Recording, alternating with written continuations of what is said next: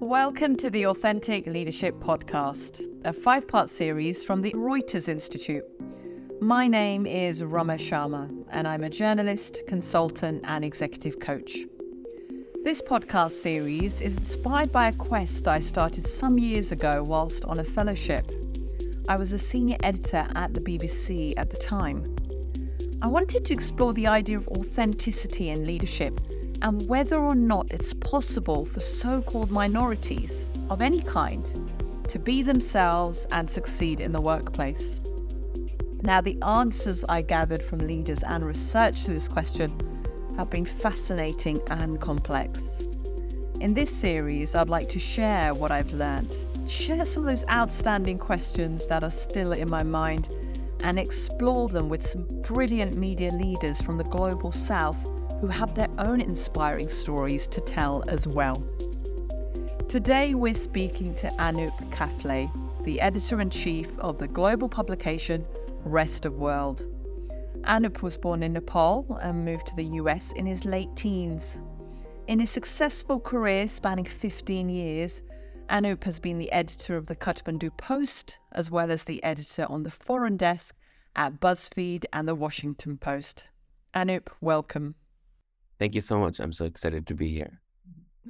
So, Anup, let's start then at the beginning, really, when you were sort of leaving Nepal and heading to the US into this new world. Tell us what it was like to start, studying and working there.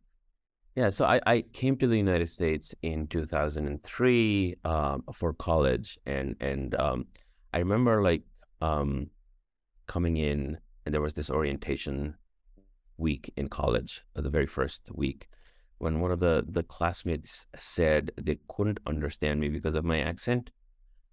So that was sort of like my first introduction to America, and I remember being shocked, and I didn't quite know how to respond.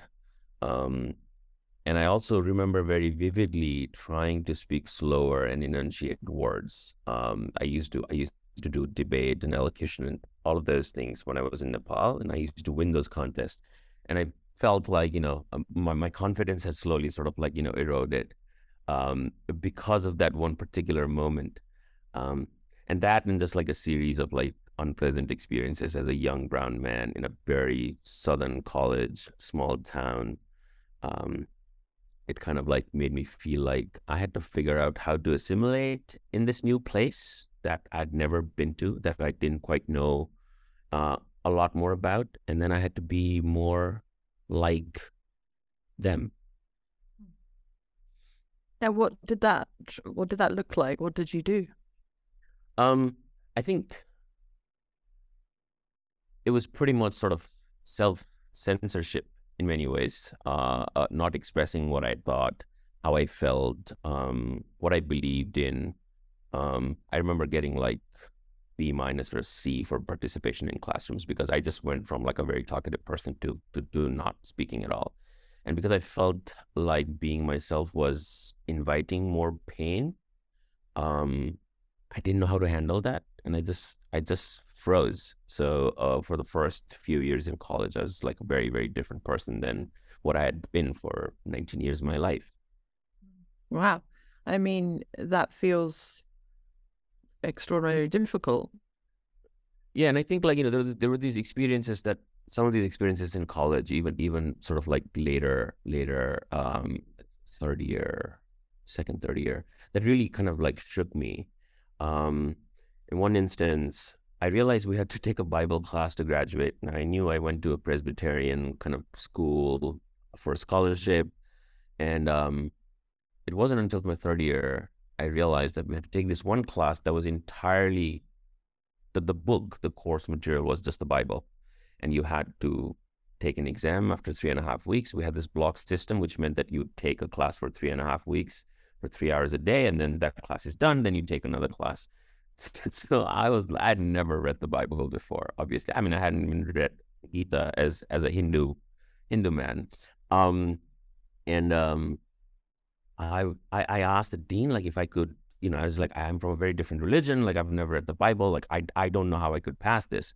And I had a good GPA until then. And they said, no, it's a requirement to graduate. You have to take the Bible class. And I think it's sort of like the South Asian instinct of rote learning really kicked in, and I passed with flying colors in a Bible class, even though I couldn't remember anything now. But that was that moment where I felt like, oh my God, like, I came here for my education, and like this could be a huge obstacle. Like if I failed that class, I would fail essentially. There was that moment, and then the second one felt very, very personal, and it was sort of like that another moment where I felt like I had to sort of censor myself a lot. I had to sort of like not challenge institutions, or not challenge kind of like not make other people angry. And I was the editor of the college newspaper, and we'd done this like huge expose on how student athletes were dealing with drugs on campus. It had a lot of like anonymous sources, and it had photographs, and it was a blockbuster story that even the local newspaper kind of like picked up. It so happened to publish on a homecoming day, which is essentially sort of like this big moment on campus, and I remember the dean of students and like that office pretty much like threatened to deport me if I didn't reveal my sources. And I was just like, I can you even do that? And I remember there was this huge tussle between my professors and then the school administration, and that really shook me as well. So there seems like in the cases that you revealed, there was actually a real cost to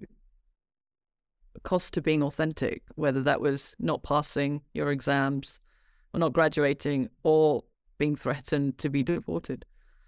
Yes, and I think like, I try to think about what, like, I remember this other news editor who was a very good friend, a white woman. Like, they wouldn't have told her like, if you don't do this, we'll deport you, and it has a real cost, right? So for me, I was just like, oh my God, like I know in order to achieve what I want to, which is become a journalist in this country, I need to work hard. I need to do challenging stories like this, but I'm going to face things like this. So that was a difficult moment, and I think it just added to that kind of fear. And I feel like I've operated out of fear for a long time in this country. I mean, that obviously changed a little bit later, but like my initial years were just scary. Yeah. Wow. I mean, I kind of want to, move on to the point where you've now, despite your fear, you've still successfully got big jobs in various companies. What was that like? I mean, I think like when I started working at the Washington Post, which was my second job after I had like graduated, I think there were a lot of lessons learned because I was there for a long time, almost 6 years. And I was working like 17, 18 hours a day. I wasn't making a lot of money. I didn't know how to even ask for a raise, even though I knew that other people who were doing similar jobs in the same office were making more than I was. Um, by that time, it had been about 10 years since I'd left home, moved to a new country. I felt like I was letting my family down. I wasn't sending money home as a lot of people who come from my part of the world are expected to do to support their families. And I also just felt really, really alone. I had this like feeling of being stuck, this feeling of like, as if like I was a pressure cooker and I was going to explode. And I think it was around 2013, 2014, like when I called my father and I just cried. It was a Skype call. And I think that was the first time I cried after coming to this country, like with my parents. And I basically said, this is very, very hard here. And I feel very, very alone. And I don't know, like, what to do. I feel like I work very hard, but nothing is happening, right? Um, and, obviously my father sort of asked me to keep calm, like work hard. There was sort of like values that he instilled in me, which was sort of like, if you work hard, it'll pay off. And I think like my time at the Post was also that period during which I tried to change my outlook a bit after that. I was reaching out to leaders who were people of color, who probably went through some of the similar experiences. I started asking questions more, sharing my opinion more. And I think to some degree, I think like, this is when like Twitter was like really kind of proliferating, and Twitter helped because you saw the people expressing themselves. So that gave me a little bit of confidence. Um, there's just like one particular moment in the newsroom that I want to talk about, which I remember sort of like vividly even today. There was this devastating earthquake in 2015 in Nepal, and it had turned into this major global story. The whole world was there: BBC, CNN, New York Times, Washington Post, obviously. And I'd helped report on a few stories from Washington, like, I'd gotten like front page bylines, and there was this editorial meeting one week to plan future coverage. And I watched like these editors propose a play-by-play, call it TikTok, of like essentially how the earthquake played out on Mount Everest base camp, and impacted about a dozen Western, American climbers. And I remember asking why we would invest so much in doing that story while these whole swaths of like cities and villages were just they're turned into rubble across the country, and more than 5,000 people had already died. Why wouldn't we try to focus on that and focus on these like 12 specific deaths on Everest? And I remember one of the editors, just without saying anything, just shrugged, just like in the emoji. And I think about that moment a lot. I was obviously I was obviously changing jobs right around that time as well, but that moment stayed with me.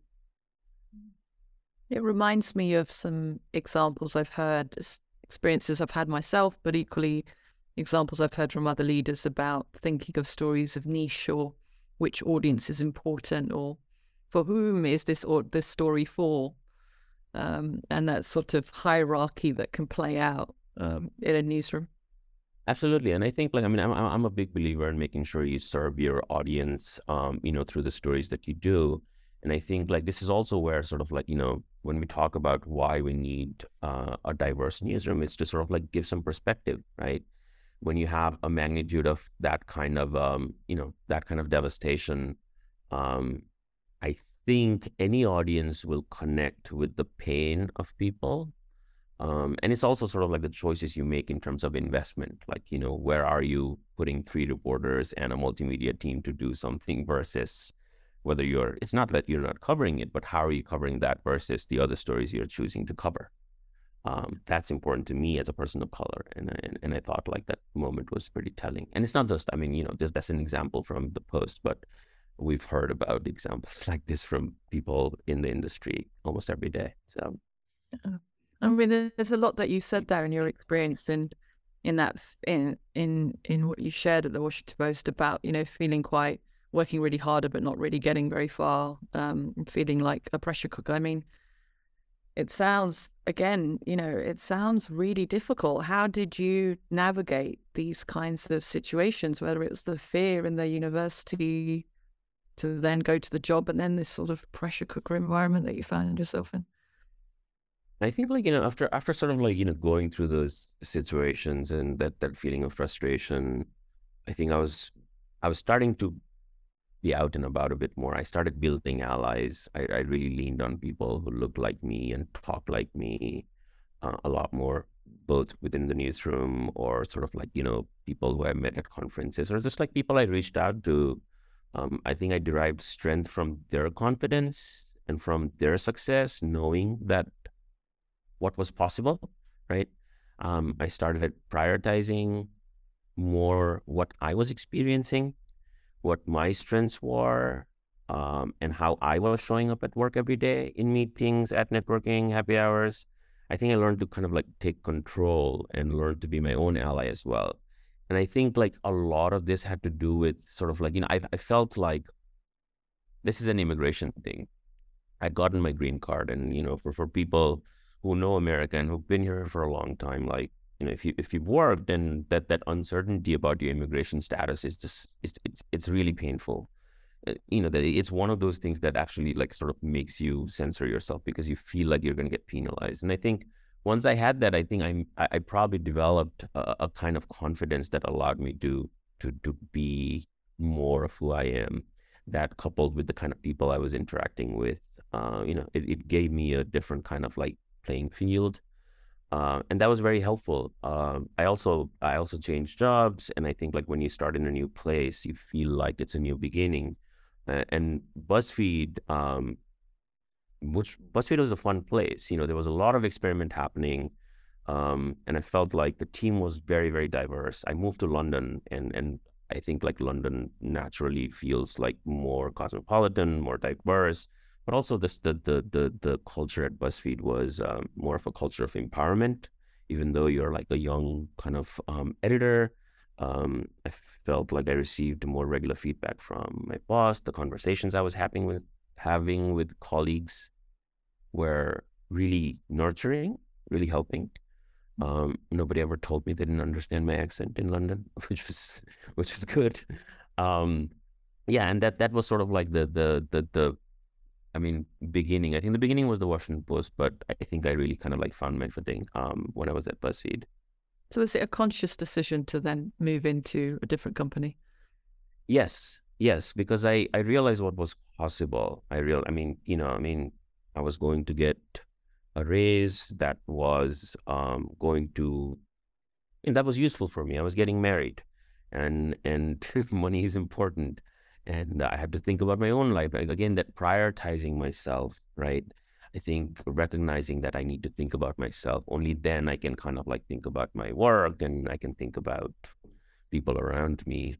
Was useful. So it was a conscious decision to sort of like make that shift, because I knew that after spending that much time that I was capable of doing more. It was also kind of like, how do I challenge myself now? So What's like my next step? Sorry. am I right in assuming you were saying that part of being in a part of a diverse team also helped you be more authentic? Absolutely. Yeah. Part of that, like, what my colleagues look like, and, what my boss looked like, and what people who sat next to me looked like. And also, like, I was editing reporters who were covering Syria, covering the European migrant crisis. But I was also told, hey, you make decisions on what we cover, right? Now I know it was a different job, but that made a huge difference. That basically meant that like they trusted my instincts, my experience, my decision-making ability, and that's a huge confidence booster. And your editorial viewpoint. Yes, yes. The way I presented headlines, and the way, small things like, telling the newsroomers like, hey, Kathmandu is actually pronounced with an H. I know there's an AP style, but it's Kathmandu. So, that's a small thing, right? But it's the right thing to do. And so for everything from kind of like instances like that, where what you said in a meeting was valued, or that they wanted to hear from you, and other people liked me. That's really kind of like boosting in terms of confidence. Well, I can hear it in your voice, just that sort of transition from making that decision to really think about yourself and how you're showing up and what voice you have in an organization, to finding one that can allow you to be more of yourself, in want of a better word. So what happened after that? So after that, I remember like I moved back to the US. I took this like, another job at a publication called Roads and Kingdoms, which I had a lot of fun. I'm obsessed with the idea of food, and this publication focused on international relations, international sort of reporting of food. And I moved back home. I think I had this like feeling that I'd been in America for such a long time. I wanted to serve my audience, my people. I wanted to do something back home, share the knowledge that I'd gained, and then yeah, through various kind of like things, I'm back here in the US now, and I'm working at this newsroom where, I started out with a team of 5, and we're now 30 people, and I think a lot about authenticity in terms of what kind of leader I am, because who I am and how I lead makes a huge difference to people who work here, and what kind of leaders they want to be, what kind of people they want to be. I think like, I think about the younger Anup a lot, and I don't think, I talk to a lot of younger sort of, especially like brown students, whenever I can, like, give time, and I feel like nobody should have to go through that kind of painful experience of not being able to be themselves. And do you feel you can be yourself now? Absolutely. Yeah. I think like it's also the culture of this place. Like my boss is incredibly supporting. Like I report to the CEO and the founder. My team is very supporting. Like, I mean, I've hired a team that is very, very international. A lot of our editors come from the countries that we cover here. We assign reporters who come from the countries and communities that we cover. And I feel like I'm getting to do a lot of those things that had, that were in the back of my mind that I felt were the right way to do journalism. Um, and yeah, I don't look back a lot, but I think about like, how I, what I tell people who ask me like, how did you do it? Like, how do you do acts? Like, how do I overcome this? You know, So there's two related questions to that. One is sort of, I'm just wondering, how do you show up? Like, if you're saying you're very conscious about authenticity in the workplace, if, how do you demonstrate that in the workplace if for others who may want to do the same? I think like, I mean, I stay very true to the beliefs and principles that I grew up with. And I think about the values that define me as a person. There's this like one experience at BuzzFeed, like, with one of my friends, like, he asked me a lot of questions about my upbringing, my faith, my traditions, my family. And I try to think about that because those conversations made me reflect on who I am and how those experiences have shaped me. And that awareness makes a vast difference when you are kind of working. And I tell this to people who ask me about like, well, how do you become successful when you're a person of color? Or how do you navigate this thing in a newsroom or in an organization? Um, I mean, I talk about absolutely like ask for help. You need to seek support sooner. There's no shame in saying that you need help, that you're lost. Um, I think like, that's why like finding allies and people who are like you is so important, which is why we need more diversity in newsrooms.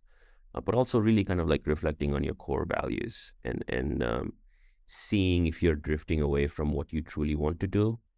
I think about that a lot because I think oftentimes, like I said, that idea of self-censorship, doing things to please people.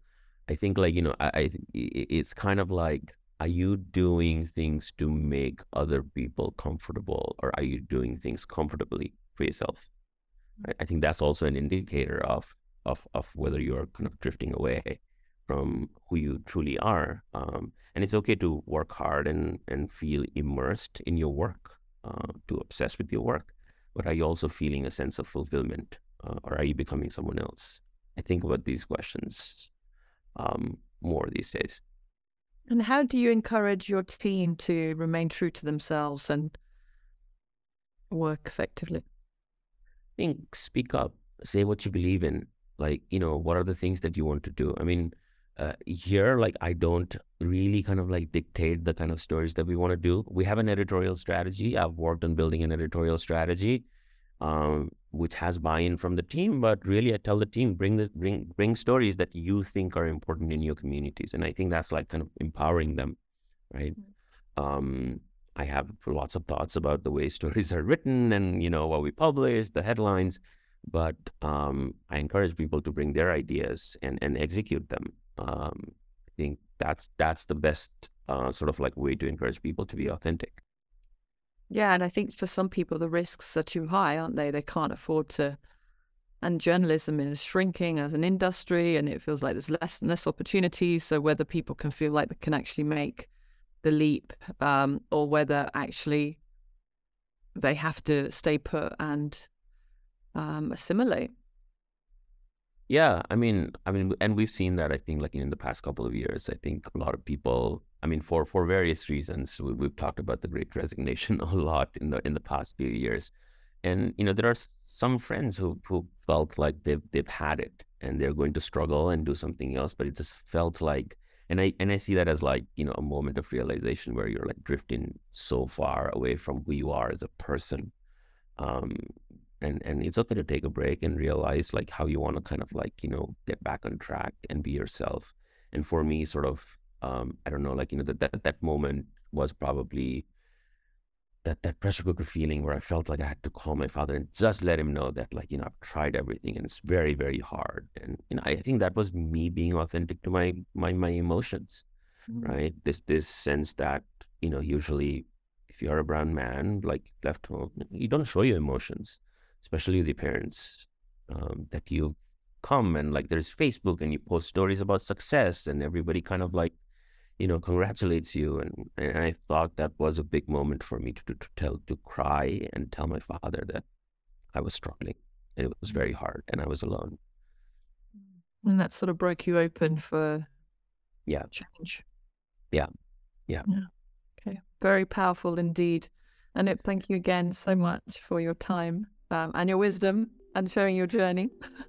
Thank you so much for having me. I do like, I just being able to talk about this actually feels liberating to me. And I really appreciate the opportunity. So thank you. Speaking to Anup today, we've learned that authenticity can come at a real cost. And in his case, the cost was experiencing racism too in some instances. Anup has demonstrated extraordinary resilience in his career. And it feels clear to me that in order to succeed and be himself, he really had to find his own agency and the environment in which he could thrive in.